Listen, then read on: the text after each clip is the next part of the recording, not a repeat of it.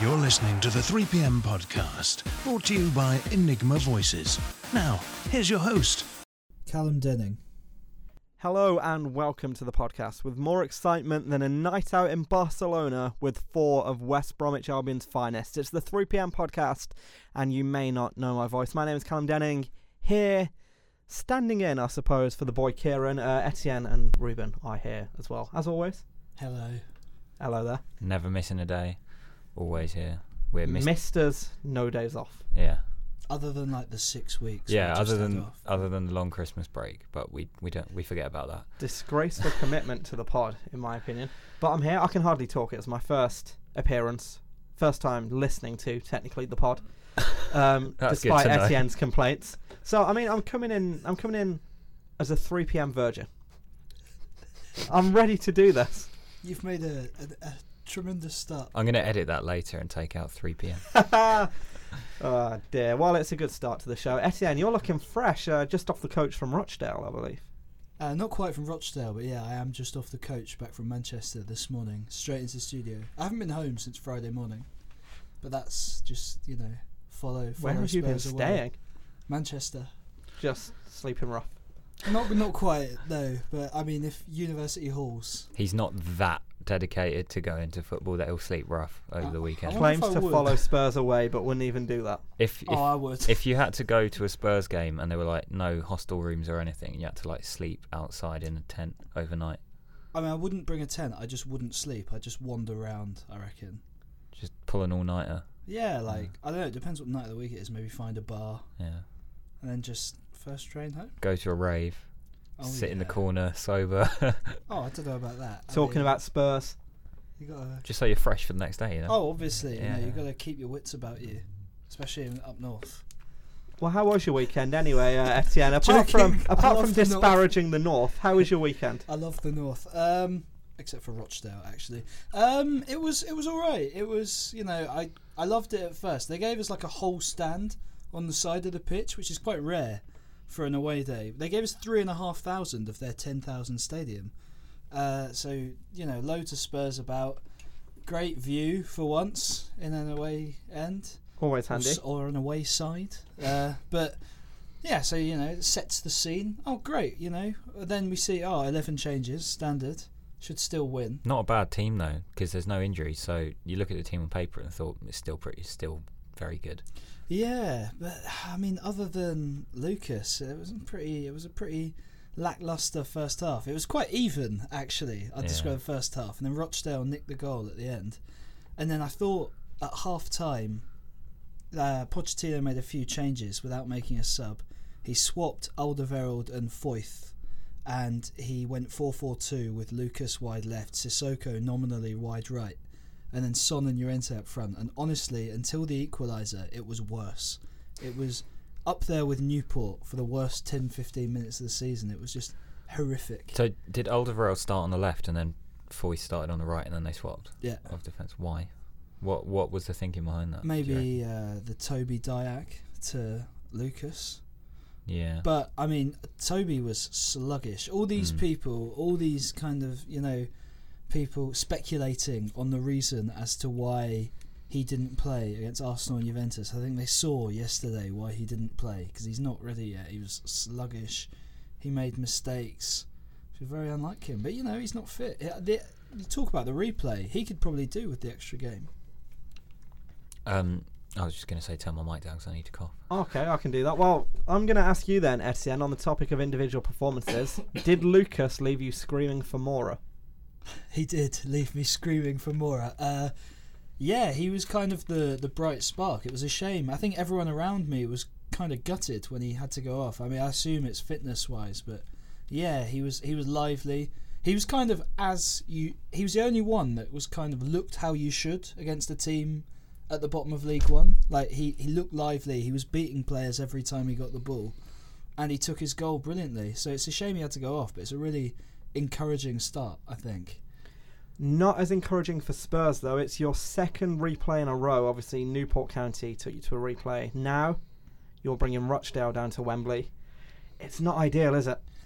I'm not that fussed, to be honest. I mean, Well, the manager will probably make 11 changes again. I mean, when the equaliser went in, it was almost a wry smile more than anything that came onto my face. It's just, this is what we do. This is who we are. And, I'm not sure I'd change us. We're the team that beats Arsenal, goes and gets a good result in Europe, and then draws with Rochdale. It's in our DNA. And I'm not fussed, because we will still 100% go through. And Rochdale will make a load of money out of it, which, I don't begrudge them. They've earned it. They played really well. You can just spin it as an act of kindness, giving more teams trips to Wembley, because, I saw someone do that on Twitter. For the money. But, it was kind of that equaliser. It was kind of classic FA Cup, wasn't it? Big barrel-chested Scouse 30-year-old striker. Great finish. Excellent finish. From big Stephen Davis. So, it happens. It shouldn't have happened. Spurs had obviously made all 3 subs. Kane scores the penalty, and then Tottenham had gone very gung-ho at that point. So you've got the back 4, of which Toby was clearly ailing. Danny Rose had just been near on assaulted by one of the Rochdale players, but was limping on because obviously no more subs.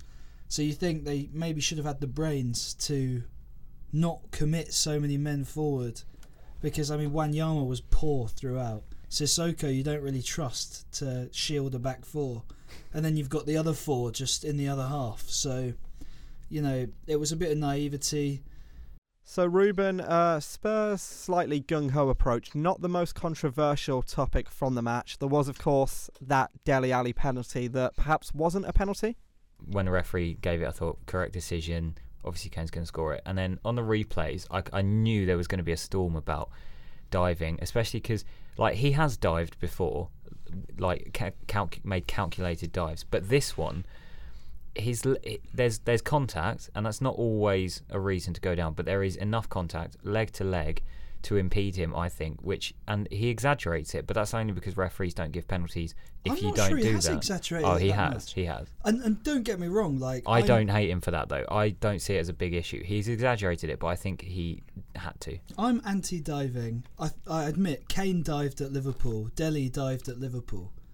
But the one yesterday, it looked obvious in the ground. I watched it again this morning, and it just seems clear. He just knee on knee brings him down. He's through on goal. He's just about to score. I thought the debate should have been whether the Rochdale lad should have been sent off. Oh no, that would have been harsh, because he does sort of withdraw from the tackle. Dele's about to score. The Rochdale lad has no chance of getting the ball.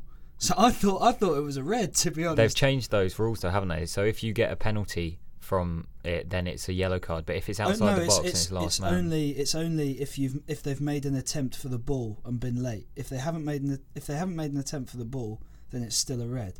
And the Rochdale guy just fouls it. I just think it's so obvious. He's going for the ball. It's just a shit tackle. I don't know. I think the ball's well gone by this point. It all happened so quickly. I think a red card would have been extremely harsh. If it had been Kevin De Bruyne and not Dele Alli, no one would have been talking about it, because it was a clear and obvious penalty. It's just because it's Dele Alli, and because it's the same with Wilfred Zaha. They've both got reputations because they draw fouls. They are good at drawing fouls, which I think is a skill. When they do get fouled, people assume it's a dive. But when things go against Liverpool, right, their fans will dig up absolutely anything to try and absolve them or make them feel better about their lack of victory.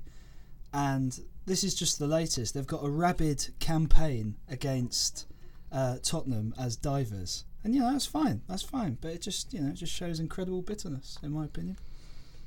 Well, it's nice of Dele to give us a wave in that video they dragged up anyway. Let's move on to another match in the FA Cup this weekend. Got to give a shout out to a friend of the pod, Tom Sharp, in this instance. You've given me one word, Ruben: farcical. Yeah, I did put that on a running order because. Talk to me. Well, I was watching it, and when Mata scored, obviously Lukaku scored 2 good goals. That's not the talking point here. When Mata scored, I thought he looked onside. Commentator shouts, "He's onside," and he's through, and he scores. And then I did have a inkling that they were going to bring it back. And the wobbly lines that VAR used, shambles, right? That's useless. If you look at the actual line, then I think Mata's kneecap is offside. So if you go all the way down to the letter of the law, technically he's offside. But in this case, my instinct is to think, oh, come on, just you can't give that, just let him have the goal. And also, if a decision like that's going to be referred to VAR, then it has to be in quote unquote. That it took far too long. Mata was just standing there. I mean, Mata even said after the game that he's still pro VAR, even though he had. That's just how nice Juan Mata is. I did hear his quote. Yeah, he said he thinks football needs it, but I think we can all agree that whether football needs it or not, this current incarnation just isn't working. Yeah, its current implementation is awful. But I don't think, like, as a concept, I don't think it's a bad thing. I think eventually they might get it right, but at the moment it's going very badly. I fear they're going to bring it in as early as next season in its current format, and it will stay like that. Yeah. Form, and I mean, so you've got fans and players celebrating a goal, and then 6 minutes later it gets chalked off. Goals get disallowed very rarely, but goals do get disallowed. So like you have fans celebrate and then realise something's offside, but that's like really instantly. Seen the flag. Anyway. Yeah, exactly, and that's like instantly, and that doesn't delay the joy or despair. But that is the main problem with it, is the fact that football's not a high-scoring game. So, like in basketball, they don't even need it in basketball, but in high-scoring games, it's not that much of an issue. But when like one goal can change everything, if you have to wait minutes to decide whether to celebrate or to find out whether you're allowed to celebrate or not, then it's just bad. I can give you some context from my day-to-day life. I work as a TV replay operator quite a lot on ice hockey, where they have a video assistant referee system. Now in that system, it's down to the TV replay operator, i.e. me in this situation, to get the replays together, slow them down to the right speed, and show the referee whether or not there's any doubt, where they will then make the decision. Okay. So they just get like a highlights package that takes a minute max, ultra slowed down. Then they decide. The fans can see all of this happening as it's going on. It's obviously live on TV for the people who are watching. Takes no time at all. Why can we not implement a similar system to ice hockey, or like you said, some of the more American sports? I mean, not every ground has a screen. That's their fault for being tin pot.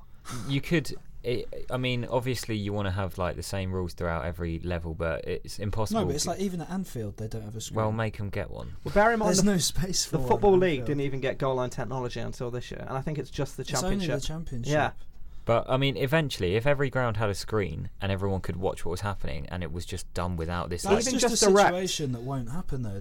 You're not going to get a situation where every Premier League club has a screen, because just direct a temporary one for the televised matches. It's just, again, you can't, like, where would they put one at Anfield? For anyone that's been to Anfield, there's just nowhere a screen could go. Back of the advertising hall and behind the goal. Very temporary one, facing into the stands. Nah, it wouldn't work, because especially, you've got the Kop on one side, so where's it going there? And then the Anfield Road end, at the back of the bottom tier, it's already... Demolish the Kop and make it a big screen. Can you not just whack a big screen at on the roof in the corner? On the roof, like Stamford Bridge style. Like on the stand opposite the Kop, can you not just whack a big screen up there like we've got at Selhurst Park? It's like a 2-tier one, and the bottom tier is the away section, and the back of that is already restricted view. And then obviously if you put it above that, then you've got a whole team's fans that just can't see. That is true. So that's a problem. But yeah, it's just one of those things with VAR. It's kind of a nice concept in theory. Oh, let's get every decision right. But I don't see a way in football how it's going to be perfect for everyone. Referees do get most decisions right anyway. The statistic that goes around. I think I've just stolen your stat. No, God, I didn't have a stat. It's the stat that I saw trotted out is that they currently get 96% of decisions correct, and the point of VAR is to raise that to 98%. I just don't think that's worth it. I mean, in fairness, it's not like getting more throwing calls correct, it's getting the big ones right. But things happen, you know. Do you remember in the 2010 World Cup when Argentina played Nigeria or Mexico or something? Nigeria, I believe. Yeah, Tevez scored. I think it was Tevez. It was offside. Referee gave it as a goal. The replay was played on the big screen at the, what's that stadium called? Soccer City. Is it Soccer City? Yeah, in Johannesburg. And everyone saw that it was offside, and there was just like loads of booing, whistling, and the referee saw it that he'd made a mistake, couldn't change his mind. So it's the fact is that not every stadium has the same facilities, which makes it very difficult to implement. That's the hard part. Yeah, I just don't see a way it's going to work and be fan friendly for everyone. You know, just it happens. We've had decisions go against us this year, and as angry Liverpool fans will point out, we've had decisions go for us this year. it's just what happens. And I think investing in the referees is just got to be the way to go, because there's a certain number of professional ones, but it's only professional down to the championship. So you think the referees are coming through the system, and then suddenly you've got the few that are full-time. I think just more full-time referees. And there's just this whole culture of analysing everything referees do when they make mistakes, and we just focus too much on referees in general. I think. Agree, 100%. Like a little bit of a cult of personality around referees. Mark Clattenburg being a perfect example. Mike Dean. And Mike Dean, yeah. Yeah, Mike Dean as well.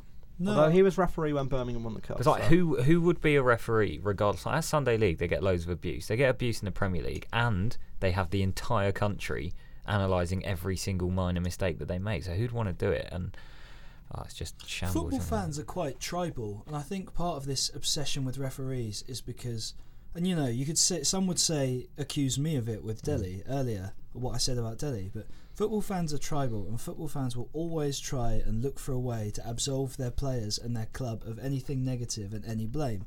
So being able to try and attach blame to a referee is just a strand of that, I think. Yeah, I mean, yeah, and a lot of people will say that referees are generally bad, and they're not, are they? Some are better than others, but I think that's a really lazy analysis. Especially in the Premier League, you want to see the conference. Yeah, Oh yeah. my I think. God.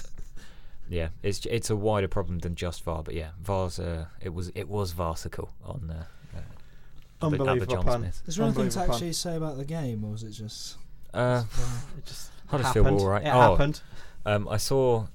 I won't name and shame, but I saw one Twitter account tweet the lineups to this game, and the Huddersfield one, it was evident that they had no idea who any player was, and they completely guessed. They had like Schindler up front and Oh my God. Billing and Kwana at centre back. It was quite funny, but God. yeah, awful. I mean, I watched this on Match of the Day, and it looked like Huddersfield were all right. Yeah, they didn't park the bus as like. Didn't they have a ludicrous amount of possession and Yeah. about 25 shots? I saw United only had 5 shots in the whole game. Yeah, well, that United played 4-3-3, ironically, without Pogba, which I hate 4-3-3. it depends how you implement it. We're not having this conversation again. But this time, United played McTominay, Carrick, and Matic. That's a negative 4-3-3. You can have positive 4-3-3s like what City played, but United were all right. Sanchez, Lukaku, and Mata up front worked quite well. I think Bailly returned. He came on. But yeah, it was pretty boring, as you'd expect, really. Maybe a positive enough performance for Huddersfield, though, to continue that momentum they've had. Yeah, definitely. I think Which all seemed to start from a victory at St Andrews, I seem to remember. Callum is smiling at me. Don't know what you're talking about. What happened there? Was that not your dream tie on Saturday against... Either way, I was working on Saturday, so I wouldn't have been able to make it, so it's fine. I wasn't that upset we lost 4-1 to Huddersfield after extra time. Callum being a Birmingham fan, if you can't tell by his accent. What accent? To be fair, yeah, it has got more subtle in the time I've known you. Living down here. A little touch of Birmingham there. Nice. Yeah, we lost 4-1. 1-1 at full time. We got to bring on a 4th sub in extra time. I like that rule. I like that rule a lot. That's a good rule. Seemingly caused our collapse. So it can do one, as far as I can tell. So you can blame the FA. Yeah, I won't blame Charlie Lakin, who came on. It was his debut. I'll give him his due. He's like 10 or something. So Oh my word. I'll let him on. Really scraping the barrel now. Yeah. Bringing on 10-year-olds. Hey, we're in the quarterfinals of the FA Youth Cup though, so No? it's clearly working. But that's a story for a different time, because elsewhere in the FA Cup, West Brom, they of taxi fame, at home to Southampton, where they lost 2-1. It's not been the best week for Alan Pardew, as it also had his phone nicked the night before. Yeah, I mean, It never rains, but it pours. Hey. the worst week ever. Like, if you're going to have a midweek training camp in a warmer climate, you want it to go the complete opposite way that did. I mean, it's just classic Pards. Apparently, he took the captaincy off Johnny Evans to make a statement as well. He did the exact same thing at Palace, because Pards has an ego bigger than Kanye It's almost West like you're is. speaking from experience here, Ruben. I mean, people will. It doesn't take a genius to work out that I'm not Pardew's biggest fan. It would be incredible if he took them down, or or I think he might get sacked before he does take them down. I've heard some whispers from the West Midlands, my neck of the woods. The rumour going around the greater Birmingham area at the moment is that Alan Pardew may be relieved and replaced by one Harry Redknapp. God. That would be a low point for Pardew, but I'd rather he stayed and took him down. He deserves a relegation on his CV because he's just frauding his way through never being relegated. No, he has been relegated, hasn't he? With Charlton. Yes, yeah. He took them down. But not in ages. Like, he would have taken us down if we didn't sack him. He should stay there and go down. It's their year, isn't it, West Brom? It's going to be a great year for Birmingham as a city next year if Aston Villa fail to get promoted as well. Have you heard the story about why they were actually in Barcelona last week? Go on. Well, they were planning on a warm weather training week somewhere, and they were so sure, apparently, when organising this, that they'd lose to Liverpool in the FA Cup, that they were supposed to go for the full week after their game at Stamford Bridge last week. But suddenly they have this game at the weekend to play against Southampton, so they had to cut it short. They couldn't have waited until after that. What a terrible attitude that is. Oh, we'll lose to them, let's just book this weekend. So yeah, they had to kind of rush to all come back on Friday. So they had a Monday night game, so they flew out on Tuesday and had to fly back on Friday and had Taxi Gate, on the Thursday night? Yeah. The taxi story is absolutely mental, right? Gareth Barry, of all people. He's like the most professional footballer ever. Boas Myhill. What's Boas Myhill doing stealing a taxi? What's he doing in allegedly being a Premier League footballer? But yeah, incredible goalkeeper. Love him. I think Adam Hurrey at Football Clichés tweeted, this is how I imagine Gareth Barry stealing a taxi, and it's that clip in Peep Show of Mark Corrigan driving Johnson's BMW. It was. I can't imagine it actually happening. Like Johnny Evans, Jake Livermore, Gareth Barry, and Boas Myhill. And what did they stole a taxi from a fast food restaurant and then returned it to its rightful owner the next day? No, they left it outside their 5-star hotel. Oh my god! Almost like a calling card to show that they'd been there, I suppose. Yeah, it's an interesting story. So we don't know the full details, so we can't really comment too in depth on what's going on. That is from what I have read. These are all allegations, as far as I know at the moment, but it was reported in the Spanish press that all this happened. Barcelona is not that hot at the moment. It's only February. I think one of these things, though, it's like... It's just team building. Yeah, it's just a change of scenery. The last 3 seasons, they've done that at Spurs. Sorry to bring Tottenham up, but...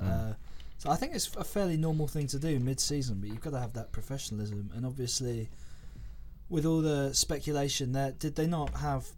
people behind the scenes, like the chief executive getting sacked last week. Yeah, the chairman and the CEO were sacked. That undermines Alan Pardew. So if these senior players think, the manager's a dead man walking anyway, then... Alan Pardew doesn't like being undermined. He likes to consider himself the king. You can do what you want when you're the king. You can. King Pardew of... Where's he from? Like Bromley? Wimbledon. Close enough. Rondon. Scored a bit of a bouncer, didn't he? Oh, it was genuinely beautiful. It was like, do you remember Dzeko's goal against Chelsea in the Champions League earlier this season, or Van Persie against many teams for Arsenal and United? It was one of those, and it's just a shame for them that it didn't really mean anything. But I mean, if keeper was slightly better positioned, it might have been safe. But great goal nonetheless. I feel like that was worth sweet as a nut. Bringing up, I think is the way to describe it. There's a bit of quality that goes against what these two teams stand for fundamentally, because these two are bad, and I think both of them could well go down. They're both in the relegation zone. Yeah, I mean, it would be weird if Southampton were going to go down, but I'll give you a credit here. You predicted that in the next few years they would eventually struggle to replace all of these players, and it's happening. Yeah. Was that? Well, I knew you'd bring it up, so. No. I don't like to. But it's a fair. That system can only work for a limited amount of time. Eventually, you're going to stop finding gems and. It's quite interesting. Not that they've got a bad squad, but it's like they don't really have any decent centre-backs anymore. The fact that this year we could be losing from the Premier League 3 of the kind of established mid-table. Because I think currently in the relegation zone it's West Brom, Southampton and Stoke. Yeah. So that would kind of shake up the mid-table if those 3 were to go. It's like on Big Brother when they do like a treble eviction or something. It's like, sorry people, you've been too boring. Your time's off you go. Up. Yeah. Fair to say though, they are all, in my opinion, championship clubs. Yeah, none of them are actually particularly big clubs, but that's kind of been the way in the last decade or so in the Premier League. You've seen quite a few well-run smaller clubs go up and do all right. And now you look at the Championship, you've got clubs like Villa, Leeds, the Sheffields. I can't think of anything else. Another team in the Midlands, I believe, you might be missing there. What, the ones with all the empty seats at Wolves. the stadium? Wolves. You're quite right. I think we are going to go down, but I've said that for the past couple of years and we haven't. But Palace always find a way. we always find a way, but this time I don't know how we're going to find that way. I think if we don't go down, it'll be because Southampton and Stoke just don't get better. Well, speaking of Southampton not getting better, they got a bit of a problem up front. They do. I mean, Gabbiadini was good for a while. Long serves a purpose, but can't really score any goals. We're not allowed to talk about Shane on this podcast anymore. Charlie Austin is decent, but always injured. So they've just signed Carrillo from Monaco, and it just looks like Shane Long. But I don't think I've seen him touch the ball yet. Don't insult him like that. He's just sort of wandering around. I mean, he might be decent, but I haven't seen that. I would say it's probably quite a difficult team to go in as a reasonably young striker and hit the ground running, because I don't think it's a coincidence. I mean, Charlie Austin aside, but I don't think it's a coincidence that none of their strikers score goals. I think that's probably just the way they're set up. Yeah, because like Gabbiadini used to. I mean, he's been around Italy for a while. Napoli got rid of him because he didn't really suit the way they wanted to play, but he scored goals elsewhere. It's not that they've got bad strikers. He started well at Southampton. I mean, Shane has always been your kind of 7 or 8 goal a season striker, but this season he's going to finish on 1. A gift from Crystal Palace. Yeah, it was against us. We do that all the time, though. Like, honestly, if you've got a record, like a curse that you need to break, get yourselves down to Selhurst. Could do with a visit to Selhurst pretty soon. Shane Long's a bit past it, though, isn't he? I mean, I know you said you're banned from talking about him, but I'm not. I remember him banging them in for Reading about 10 years ago. How old is he? Like 31? He's got to be up there. I think he's older than that, Proper surely. baby face. He did score against Manuel Neuer, though, so he's always got that. Haven't we all scored against Manuel Neuer? Remember Ikichianya scoring against Manuel Neuer and then tweeted about it and said he can't even do it on the PlayStation. That's charming, isn't it? That is. So that's West Brom, Southampton. Shane Long is 31. Yeah. Hang on. Yeah. Wow. Well, so exactly, he's not going to get any better. He's not going to get any quicker. I think he needs a move. Probably. I saw Shane Long to Palace on loan. Would have been a very Palace signing, but we got Sorloth instead. He's got to be due his Championship move at some point, hasn't he? Yeah. He's dropped down the divisions. Birmingham City, perhaps. I'd love him at Birmingham City. Really Shane Long about? and Lucas Jutkovic up front. Oh, he can just play for Southampton in Championship next season. There is that. Let's move on then to the Carvalhal derby. Swansea City, Sheffield Wednesday. I like Carlos Carvalhal. I think he's quite funny. Well, Etienne's not a fan of his accent, I've heard. no, it's not so much his accent. He just comes out with a lot of strange things, doesn't he? He did well at Sheffield Wednesday for a while, but this season it had gone stale, hadn't it? And you could see their fans were sick of it. When you've got that kind of a manager that comes out with these strange comments all the time. You imagine when you're Steve Cottrell. Yeah, when you're winning games, it's all well and good. Yeah. But when you stop winning games, you can see it grating on you. I mean, The remember the £20 note thing in the press conference where he punched it and said, "Look, it's still £20." That was a weird analogy, but it's like north of the border. Pedro Caixinha at Rangers. Yeah. His results weren't good, but what were the final nails in his coffin was how farcical it was.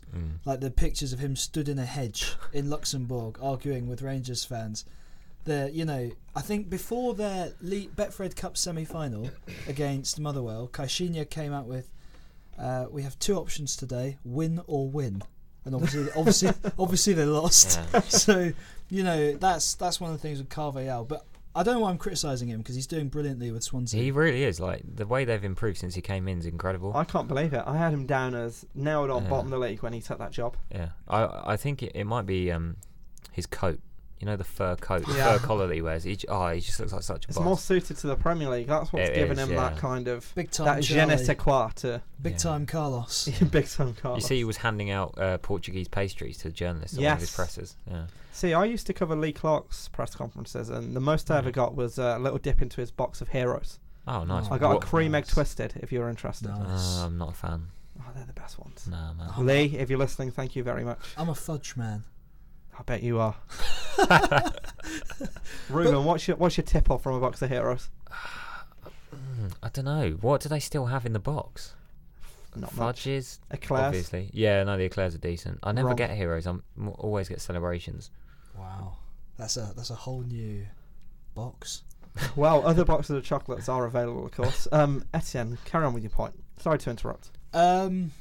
Well, I was just going to say, I think with Carvalhal, it's going really well, and it looks like they're almost certainly going to step. You know, getting victories over Arsenal and Liverpool, brilliant. But is he going to be there in a year?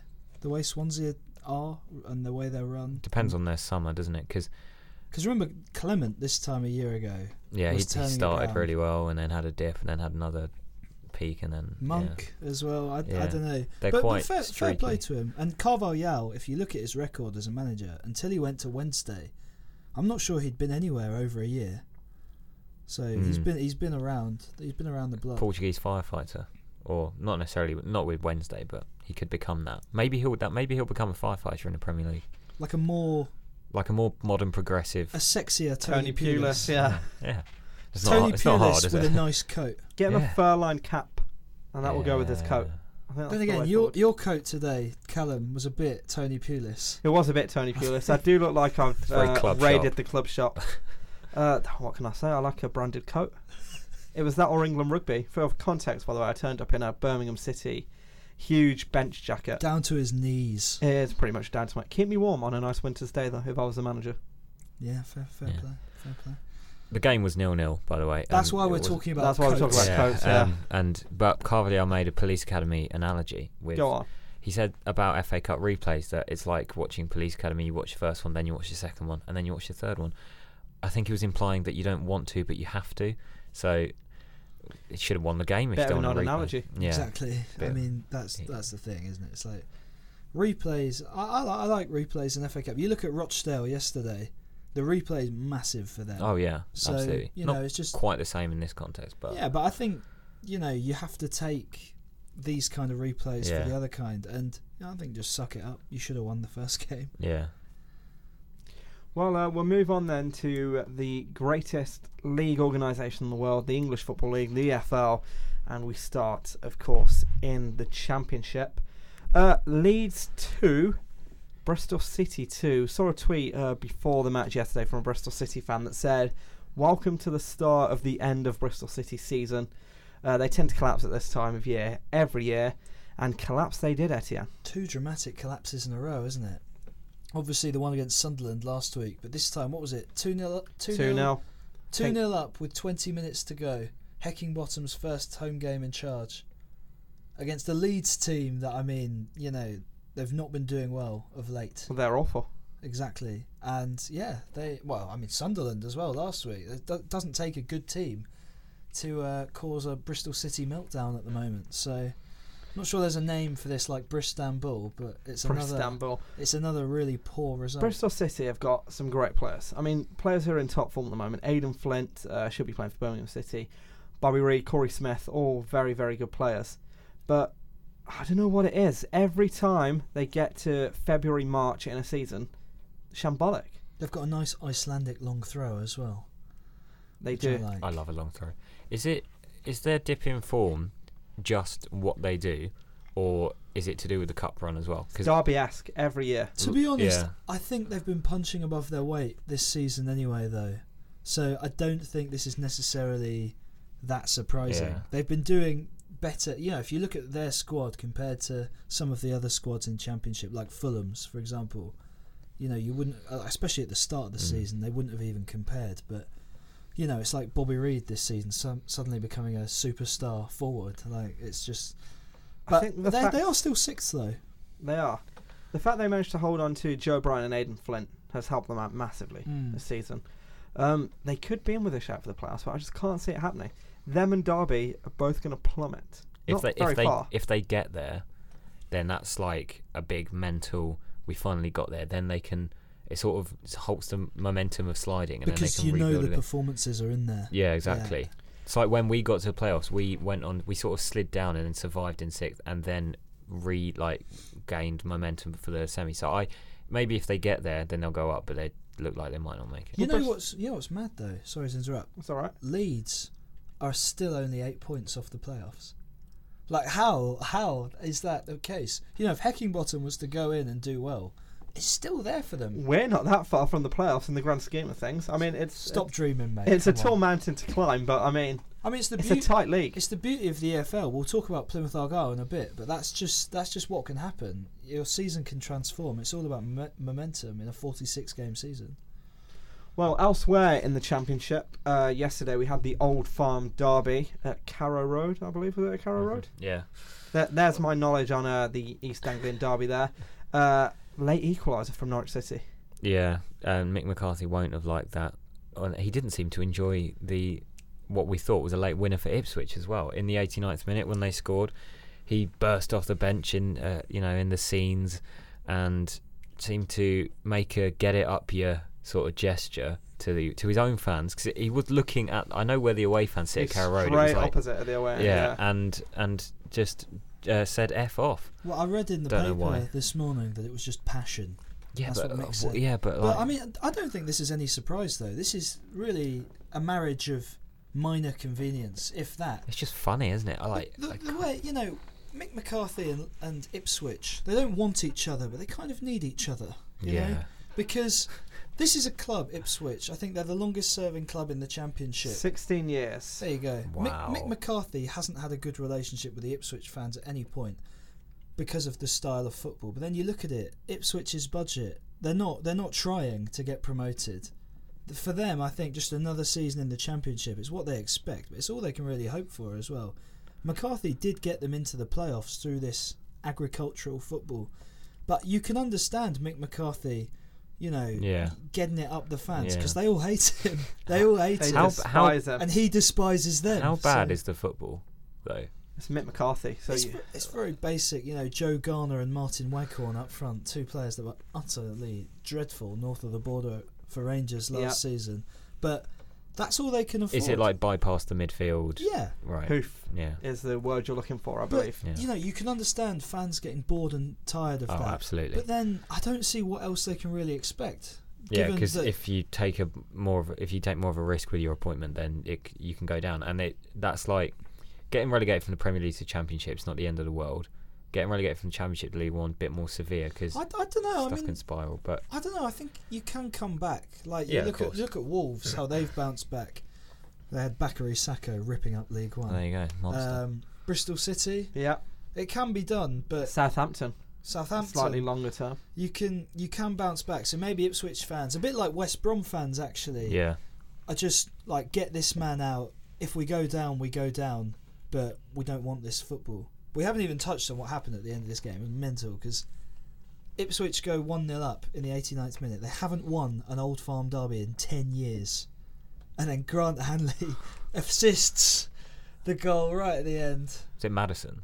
Yeah. Yeah. Marcus Madison. No, James Madison, sorry. It was Tim Closer. Oh, was it? Oh, yeah, Scored the yeah. equaliser. It was James the Madison got man of the match. They'd thrown the two centre-backs up, and Grant Hanley got on the end of it. Białkowski came out, and it just went across the goal for Tim Closer. Grant Hanley, by the way, turning straight around to the away end and standing in front of them, arms outstretched, while all the celebrations are going on. Iconic. Inspired by Scott Brown. Very much so. He's learnt from the man when it comes to riling up opposition Learned supporters. from the best. Elsewhere in the EFL, the latest attempt to buy the Championship up in Wolverhampton. Wolves dropping points this weekend. Drew 1-1 with Preston. They've stuttered slightly, and they were quite lucky to even draw this weekend, because obviously Preston were 1-0 up, and then it kind of hinged on a pretty contentious red card, where the second yellow, it didn't seem there was... Obviously you don't have all the angles that you have in the Premier League, but it didn't appear there was any contact whatsoever. So quite fortunate in a way. This was with about 30-35 minutes to go, so obviously Wolves then pile the pressure on and get that equaliser. But Preston can count themselves unfortunate, and they went on a poor run earlier in the season, having started well, but they're still in with a shout of that 6th playoff spot, because with everyone now fit, I mean, you talk about working on a budget. Alex Neil's doing a brilliant job there. He's living his good life in Preston. Now let's drop down a division to League One. You don't want to talk about the Villa losing? I'm quite surprised. I'll touch briefly on the Villa in a moment, but let's talk about League One, because as you've informed me, the Greens are going up. Despite looking like at Christmas time, they're right in the mire. oh, you know, they were bottom of the league in December, but this team, the momentum is EFL. It's about momentum, and it's now 1 point off the playoffs. This is happening. It just is. Was it they beat Oldham away this weekend? Oxford. Oxford, that's Oxford, and it was back to the old school of what got them out of League Two last year. Stroke of half time, Graham Carey corner, Sonny Bradley header. I love that combination. It's the best. So, you know, and they know how to grind out a 1-0 win. Derek Adams' away record is unbelievable, by the way. He's been in charge of 63 away matches, in charge of Plymouth Argyle, and won 31 of them. How did he describe himself to a fellow manager? Was it the greatest manager in the Football League? It was at Mansfield away last season. Steve Evans, Evans had just had the mother of all rants, and Derek Adams then described himself in the tunnel as the best football manager in the league. And the most modest. Yeah. So there you go. I mean, Derek, I've got to say, I thought he should have got the sack. I'm happy to have been proved wrong. This happens in the Football League, though, doesn't it? Like with Johnson at Bristol City and stuff. I mean, sometimes it's obvious when a manager needs a sack, but sometimes it's just... Well, talking of Lee Johnson, when Lee Johnson left Barnsley, about a month later, end of November, quite similar to Plymouth Argyle, they were bottom of the league. Heckingbottom, who obviously has just gone to Leeds, took over. They went on this unbelievable run, nicked into the playoffs, won them, and also won the last ever edition of the JPT. Oh, rest in peace, the JPT. Rest in peace, the Two-time JPT. champions. Proud. Yeah. So you know, that can happen. I Yeah. think it's an amazing story, and also with what's happened with Ryan Edwards as well. You know, they've got Ryan Edwards, the centre back, with testicular cancer. It's probably brought the group together. They've got a real goal now. With you know, the hashtags go around with you, Eddie, and you know, it's incredible. It's special the way they've put this run together, even with Edwards, because Edwards was playing with testicular cancer, and actually the weekend before they announced it, he scored the equaliser up at Doncaster. So it's a pretty incredible story. That is incredible. Hopefully he recovers very soon. Yeah, you know, it'll be a special day when he pulls that green jersey back on, and hopefully it'll be in the Championship. So. Right, you've had a long weekend up north, Etienne. You're at a local derby before the big Rochdale game. I was, on the Saturday. I was at Broadhurst Park for FC United of Manchester versus Stockport. How was it? It was good. It was a really good experience as a football fan. Just, you know, it was really different to anything I've experienced in non-league. What before. tier is that? Like Sixth, okay. So this is the league that Salford are top of. Is it National Vanarama North? National North. Yeah, Right. Vanarama, my first ever Vanarama National North match, which was an exciting one to cross off. No, it's cool. Like, you can see the way that, obviously, FC United, completely run by fans. It all starts with, from the city centre, free bus to the ground, absolutely packed, full of fans. So you don't have to pay. They make it easy to get there. And then, you know, as you get this bus into Newton Heath, you know, you don't see the yellow and green scarves, which I was expecting actually. Yeah. But it's essentially like stepping into a small Old Trafford. It's all United. They sing, you know, UNITED, United, it's the team for me, whatever. They sing, hello, hello, we are the Busby Boys. But the ground itself was amazing because, you know, the elevated terracing, I love it. And then this kind of other stand going around the side where it was standing at the bottom, then seats, and then this like little terrace at the top where you could just sort of lean over with your pint and watch the game. That's quite cool. And then combining them. The other two sides were just your classic, just lean on the bar around the pitch, but with a little cover above your head. Obviously with the away fans on the side. And 3,084 people at a Tier 6 match. That's pretty good. It's pretty good. It was £10 for an adult, £6 for student. It's a really good alternative for like United fans that can't go to United games. Yeah, well, that's the thing, isn't it? Anti-Glazer running it properly, and yeah, I loved it. I mean, they lost 1-0. It was a bit of a derby. They were playing Stockport, who, you know, were in the league, but I think there's a story there in terms of the fact that they're in the same division as Salford, because all these guys were massive United before the Glazers, so Salford is essentially half owned by their 90s heroes. Yeah. Class of 92. But then Salford, I think, for me, FC United are everything non-league should be. Cheap, easy, that kind of community value that you've lost higher up the leagues. Whereas Salford, I think, they're kind of just buying it. Bit of a toy for the class of 92. I mean, it's not just the class of 92, it's Peter Lim as well, isn't it? Yeah. When you watch the documentary about Salford City and the class of 92, Gary Neville does most of it because he's like just the most driven one, and he's got great intentions, I think. But I think so, but I think there's the comparison with Billericay. Yeah. It's just obviously the class of 92 are much more likeable characters, but it's more or less the same thing. Essentially, they're doing the same thing. They're bankrolling or attempting to bankroll their local non-league team into the Football League.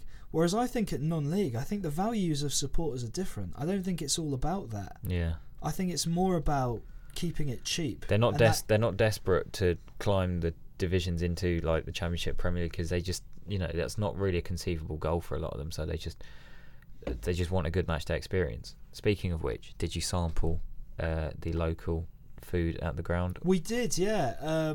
I had a cheese and onion pie. Yeah, how was it? That's what I do. Yeah, it was alright. I think £2. It's alright. Not bad. Right, yeah, it was pretty reasonable price wise. Can you drink beer in the stands? Yes, you can drink beer in the stands. How much for a pint? Oh, £2 something. That is decent. Well, that's not London, is it? No, that's not London. And especially at a football ground. And it was inside this elevated terrace stand, and it's like just a kind of cool bar inside. It's got all the scarves and all those sort of the sort of benches you'd usually get outside a pub. Yeah. Just loads of them sat there. It was great. It was a great vibe. I'd recommend it for anyone up north to go and sample it. Nice. Yeah. Right, let's take a trip then into Europe. Let's do that. Who's going to be giving me my European roundup? It's not me. Ruben, señor. Come on. Right. So in Spanish. En España esta semana. In Spain this week, Real Madrid beat Real Betis away 5-3 in an incredible game. It was end to end. It was really fast paced. Real Madrid rested a few players. Betis have this weird thing. They love a high scoring loss. They always do you remember when they lost 6-3 to Valencia? Did they not do this with Seville recently as well? Look at him smirking. Seville. Yeah, they did. Yeah. And the big Seville derby. Well, you can call it that. The city's called Seville. The club's called Sevilla. Anyway, Betis, they were pretty good. They took the lead, and Ramos came in, as he always does, with a header to equalise. And then Real Madrid, it's all right when you can bring on Benzema and Isco from the bench. They started with this 4-4-2 with Ronaldo and Bale up front, and Ronaldo scored and was also really good in build-up play, which you don't really see often from him, especially in that PSG game. He hardly touched the ball if he wasn't shooting. But yeah, Real Madrid were really good. Asensio's goal was my favourite because Dani Carvajal makes his dribble down the right, and it looks like he's going to lose the ball 3 times. Crosses it, lovely finish from Asensio. Opens his body up and it just goes into the far corner.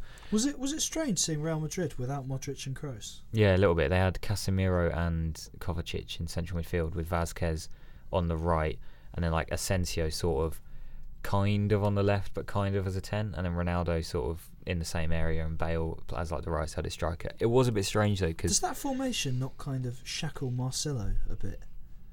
Well, Asensio and Ronaldo are both playing Asensio's more coming in from the left, and Ronaldo's staying quite central. So Marcelo was still able to get forward. I can imagine a lot of work for Casemiro though. Yeah. With I just meant in terms of no real winger to cover him in front. Oh, and right. I thought you meant to crowd out the area. No, yeah. Maybe why they conceded 3 goals. Yeah. Well, Real Madrid are. They do concede quite a lot of goals this season, but they still obviously score loads. Yeah, because when you watch Real Madrid, it's just I'm so used to the way Modric and Kroos just control the game, because especially as they've got such unique styles when they run and pass, and you can just you could watch it in black and white and you'd know who they were. But yeah, it was a bit strange without them. I'm not sure why Modric didn't play, but they're just giving him a rest. Or I'm not sure why they rested both of them. When the next PS actually, they've got a game midweek. It's their game in hand against Leganés. So if they win that, they go third, jumping above Valencia. The heady heights. Yeah. Speaking of Valencia, they beat Malaga 2-1. Malaga, rock bottom. They went behind Valencia, so Malaga took the lead. And then big Franny C, Oh, wow. Francis Coquelin with the equaliser, bullet header from a corner. Arsenal fans, yes, that did happen. Look it up. And then Parejo, whose name I feel like should be spelt Danny Parejo and then in brackets, Pen. Because he just scores penalties every other week. It's great. He stepped up in the final moments to get Valencia that win. So this feels like quite a big comeback against the bottom team, because had they not lost 6 games in a row? Yeah. What was their result last weekend? I should know this. I can't No idea, remember. mate. You're the Valencia Yeah. fan. But I could have sworn they were on a bit of a terrible run. So to get a big comeback victory, it's good. Elsewhere then, Anyway. in Italy, what happened there? One more in Spain. on. Barcelona beat Eibar 2-0. Messi got incredible assist for Suarez's goal. Go look it up. Yeah, in Italy. So Juventus, we'll start off with the big news. Juventus won the Turin derby. Walter Mazzari's first defeat as Torino manager, incredibly. But they lost 2 players to injury. Etienne is celebrating. He's fist pumping. Gonzalo Higuain I wouldn't want to wish pain on anyone. and Federico Bernardeschi. Bernardeschi was Higuain's replacement. But Higuain tumbled over a goalkeeper, injured his ankle, came off quite early. Bernardeschi came on and was sort of clattered by Sirigu late on in the game and looked to hurt his knee. He came off. So obviously don't know how long they'll be out for, but I mean, you don't want to wish injury on players, but it's a bit of a boost for Spurs, although Dybala's now back. So yeah. Quite. Inter lost 2-0 to Genoa, which was quite funny. Ranocchia scored an own goal. Didn't he do that against Palace last year? No, he made a mistake that put Wilf through Might as well, 1-on-1. though. Yeah. Ranocchia was at Hull and now he's back at Inter. That's incredible, It's isn't weird, isn't it? I mean, it wasn't really his fault. The ball was just whacked against him, but it was quite funny. Inter lost. Inter are doing this weird thing where they started really well. They were like pushing Napoli and Juve, and now they're just falling away. They, the other goal was scored by Goran Pandev, also former Inter, and Genoa also have Palacio. So it was like Inter's old boys just haunting them. And did you know that Genoa share a stadium with Sampdoria? I didn't. No. I do now. It's really nice. It's like 4 sides with big wooden blocks in each corner, surrounded by mountains. It's quite lovely. Speaking of Sampdoria, More picturesque than Rochdale was. yeah, a little bit. Speaking of Sampdoria, they lost to Milan at the San Siro. So Gennaro Gattuso's, resurgence with Milan continues. It's like 10 unbeaten now. Yeah, it's insane. He's just brought them back to not basics, but he stopped playing players out of position. He plays 4-3-3. Passion. Yeah, passion and a sensible formation. Suso on the right wing's doing incredible things, and they've stopped playing Andre Silva, who they signed for like 38 million euros in the summer from Porto. They play Cutrone up front, and he's just like a young. It's a bit like when United played Rashford because they had no one else. They just play him, and he's doing really well. Benevento, that banter team, they beat Crotone, not to be confused with Cutrone, 3-2. Or croutons. Or croutons, Oh, yeah. croutons. Yeah, me too. Oh, yeah, a soup. Sorry. They beat Crotone 3-2, and they now have 10 points, Benevento, which at the start of the season seemed impossible. Was it not Crotone that did this sort of comeback Last season? Yeah, this is Crotone's second season in Serie A. Were they so not yeah. in virtually the same position as Benevento last year and survived? So it's almost like they've beaten a kind of inspiration. Yeah, it's incredible, really. Nice. I've just checked, by the way, Valencia beat Levante 3-1 last weekend, but before that it was like 6 losses in a row. Yeah. Facts. So, but incredibly, they're still third, Details. but they're going to go fourth on Wednesday. Nice. Jumping back into Europe, that's basically Italy done. Napoli won again, so they're still first. Juve are breathing down their necks, but if Napoli can keep winning, fingers crossed. Juventus will win that title. I'm so sure of it. I really hope not, but the pessimist in me thinks so. PSG went a goal down to Strasbourg, who beat them in the first fixture between these teams this season, but won 5-2. And the French sides had Chinese lettering on the back of their shirts to celebrate Chinese New Year. which was How nice nice. of them. Yeah, very nice. Monaco and Marseille are only separated by 1 point in second and third. So it's a race for second, which is ultimately a little bit pointless, but it's quite A little tight. bit like the Premier League. Yeah, basically. Lyon are 6 points behind in third on 49, and PSG play Marseille next weekend. So assuming PSG win that, then that's Le Classique. Oui, that's Lyon's chance to catch Very up a good bit. French. Merci. Très bien.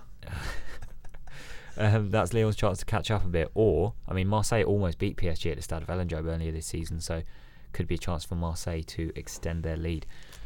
In Germany, Marco Reus is back. Yay. He's back after 9 months out. He scored a vintage Reus goal from the right side. In off the Vintage bar. Reus. It was genuinely brilliant against his old club, Borussia Mönchengladbach. And yeah, I think Dortmund won that. I think I should. Bayern went 1-0 down, but won thanks to a very late Lewandowski penalty. And Bayer Leverkusen are in third on 38 points. Now I was looking at the league table and this just surprised me. Yeah, third on 38. It's quite low. That's bizarre. Although they had their winter break, didn't they? So Yeah. they probably not played as many games. Indeed, but it just struck me as a bit mental. It's a bit of a top-heavy league in terms of. Speaking of Bayer Leverkusen, Premier League's the same. yeah, it Except is. just with more good teams. Yeah, pretty much. Speaking of Bayer Leverkusen, Leon Bailey, their young 20-year-old winger, born in Jamaica, parents both Jamaican, lived in Germany, Belgium and Austria, is eligible to play for England if he so wishes. They found the sort of mysterious English relative. Through his grandparents. Wow. So, I mean, fingers crossed. If you've seen Bailey play, you'll know that he's a talent. He's left-footed winger, scores a lot of goals, and that is something that we lack in the England squad. So I'd welcome him on board. Get him on the plane, Gareth. That's my European roundup. Thank you. That's all right. Right. Before we do a European roundup, did you want to touch on Chelsea-Barcelona? We've done the European sorry, roundup, before we say goodbye to our European roundup, do you want to touch on Chelsea-Barcelona? Go on then, briefly. I can't really choose who I think is going to win here because Barcelona are in better form. They haven't lost a league game all season, but I don't know. Angry Ed's off to this game. Oh, I bet he's going to love it. Well, he hates. I bet he's well up for it. Yeah. He's very pessimistic though. I think if Chelsea want to go through, they have to keep a clean sheet. Yeah. I know it's not rocket science. I'm not rewriting the offside rule or whatever, but no, they have to win and keep a clean sheet. I think when they beat them in 2012, they beat them 1-0 at Stamford Bridge. Drogba, yeah. And that just gives you that platform to go to the Camp Nou. Yeah. I saw I think Bakayoko's going to miss this game. Conte said he wasn't ready. Whether that means he's injured or just not mentally up for it, I don't know. But you'd understand if it was the latter because he gets some stick. He hasn't played well this season, but I saw Chelsea fans celebrating the fact that he was out on Twitter. May well have been Angry Ed. I mean, he has looked pretty woeful. He has. So you don't want him to play in the massive games, but he must be good at something. He was. See, to bring Ed into it, I said that to him the other day. I said, but he must be good at something, and he's at a loss. Okay, fair enough. He hasn't been good at anything this season, but last season he was. So against City in the Champions League, yeah, exactly. It seems like City got the two good Monaco players. And Chelsea got the dud. Yeah. Well, we'll see. Barcelona, obviously, very good, but I think I don't know if they can just put Kante man marking Messi. Easy peasy, piece of piss. Yeah. I mean, it's not. I mean, they've still got Iniesta and Coutinho, but that could work. Play 3-5-2, give Kante a man marking job, and then you're basically playing 3-4-2, still nice and symmetrical. Get big Ollie G up top.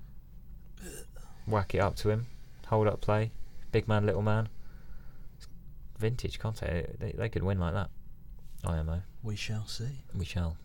And the other Champions League game, Bayern Besiktas. Bayern will win. There we go. Well, on that fatal bombshell, I believe that's all we got time for this week.